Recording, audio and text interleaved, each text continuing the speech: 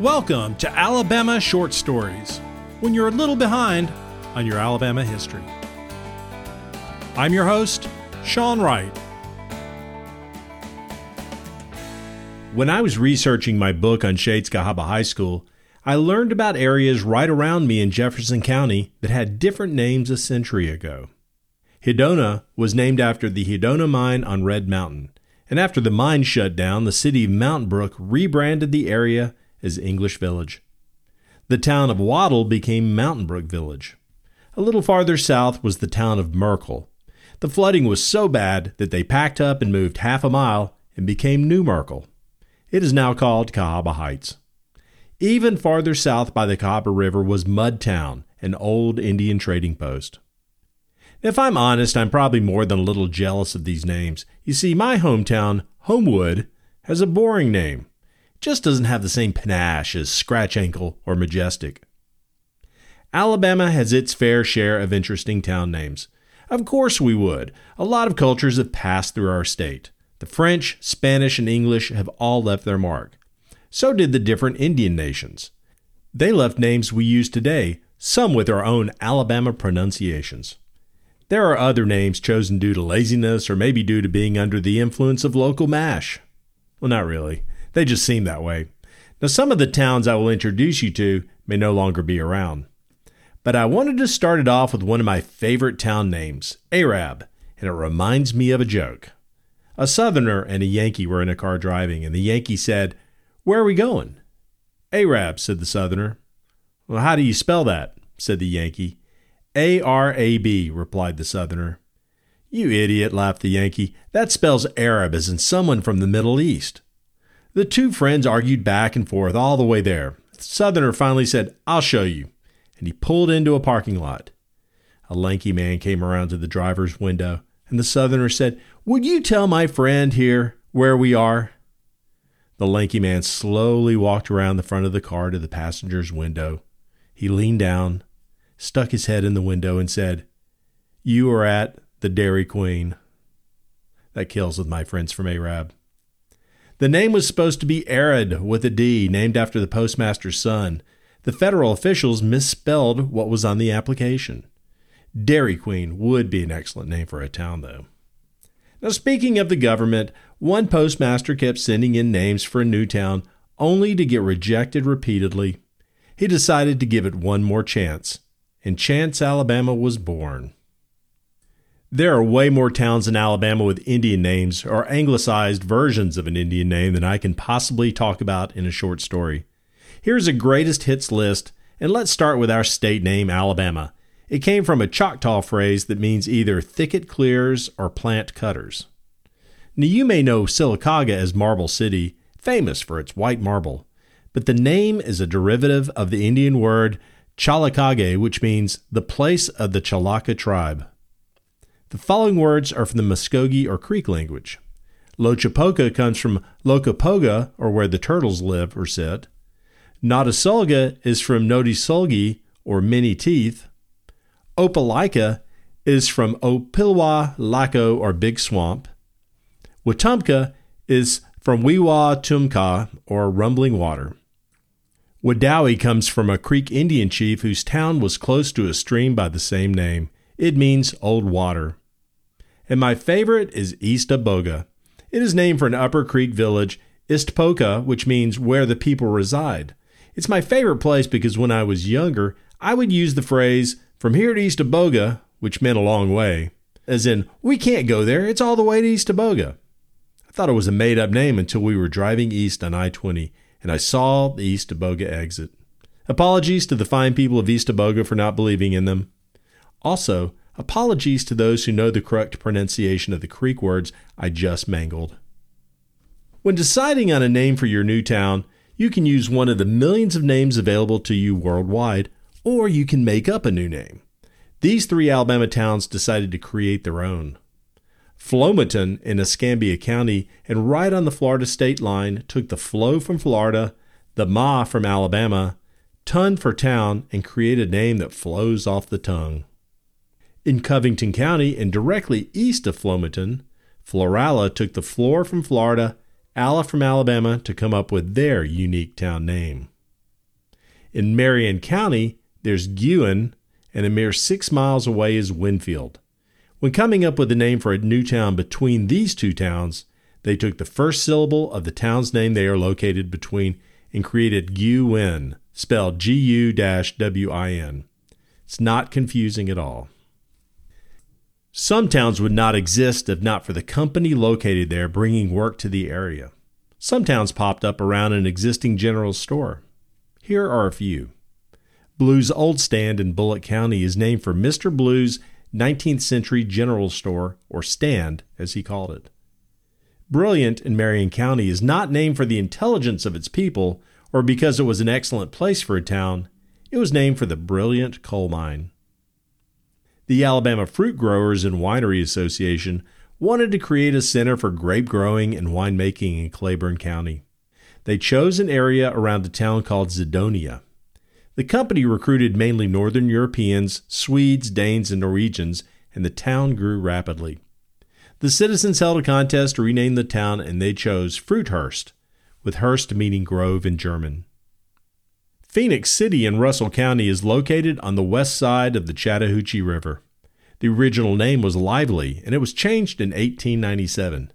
The change was probably for Phoenix Mills, the major employer across the river in Columbus, Georgia. Moonshine has been big business in Alabama because of Prohibition in the 1920s and early 30s, and for Alabama's insistence on dry counties after the ban was lifted. So, of course, moonshine would make an appearance in town names. Take, for instance, Scant City.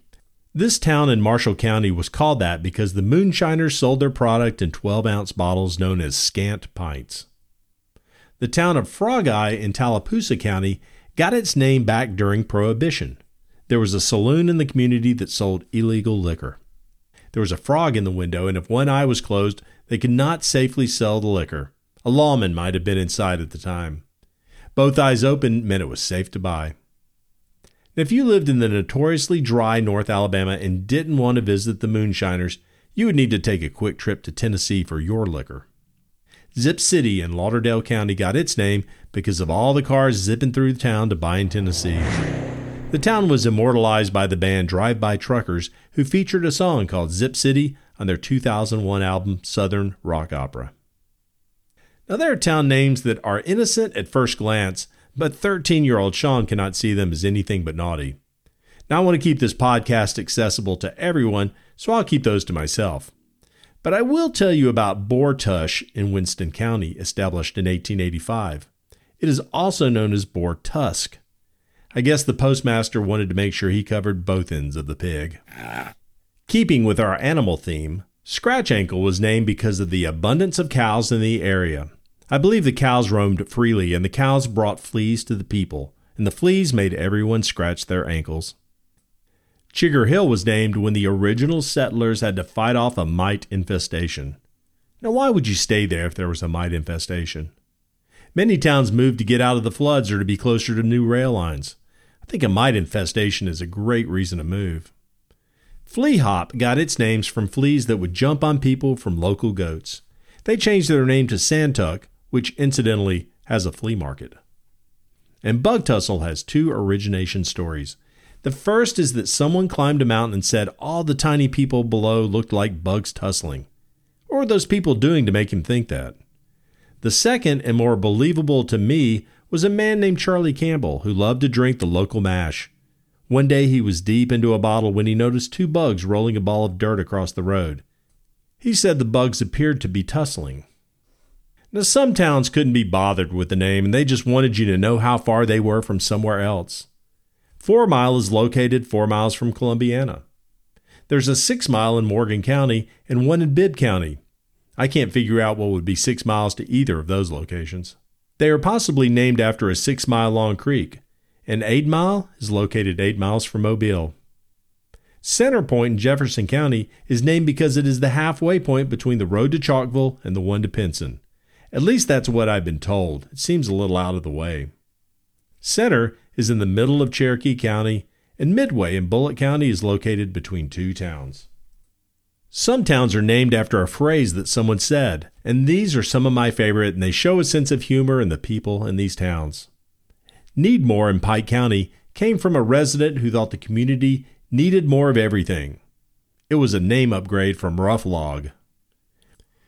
When an unavailable item was asked for at a general store in Elmore County in the 1920s, the owner would say, "I'm Slap Out."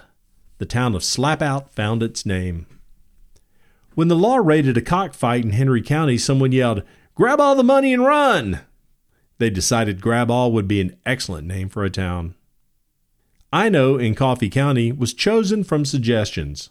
When the postmaster asked for a name, everybody spoke at once. One person kept saying, "I know, I know, I know." With a little time on their hands, farmers at a Covington County store would load and go. Low and Go was an appropriate name for this town. Now, you can't take a walk in Alabama without running into a pine tree. In fact, the timber industry has been a vital part of our state's economy for a long time. Of course, with all these trees in industry, we would have the word pine in a few town names. I've counted at least 19 of them. They include Pine Branch, Pinedale, Pine Grove, Pine Hill, Pine Level, Pine Tucky, and the list goes on. Now, my favorite would be Pine Apple, where my grandmother grew up. It's not pineapple like the tropical fruit, but pine and apple. I guess two trees are better than one. Not every town starts with a great name or even a funny name. These towns had questionable names but made the switch. The town of Oxford in Calhoun County had the good sense to change its name from Lick Skillet. Supposedly it was named because the townspeople were so poor that they had to lick their skillets to obtain enough food to survive.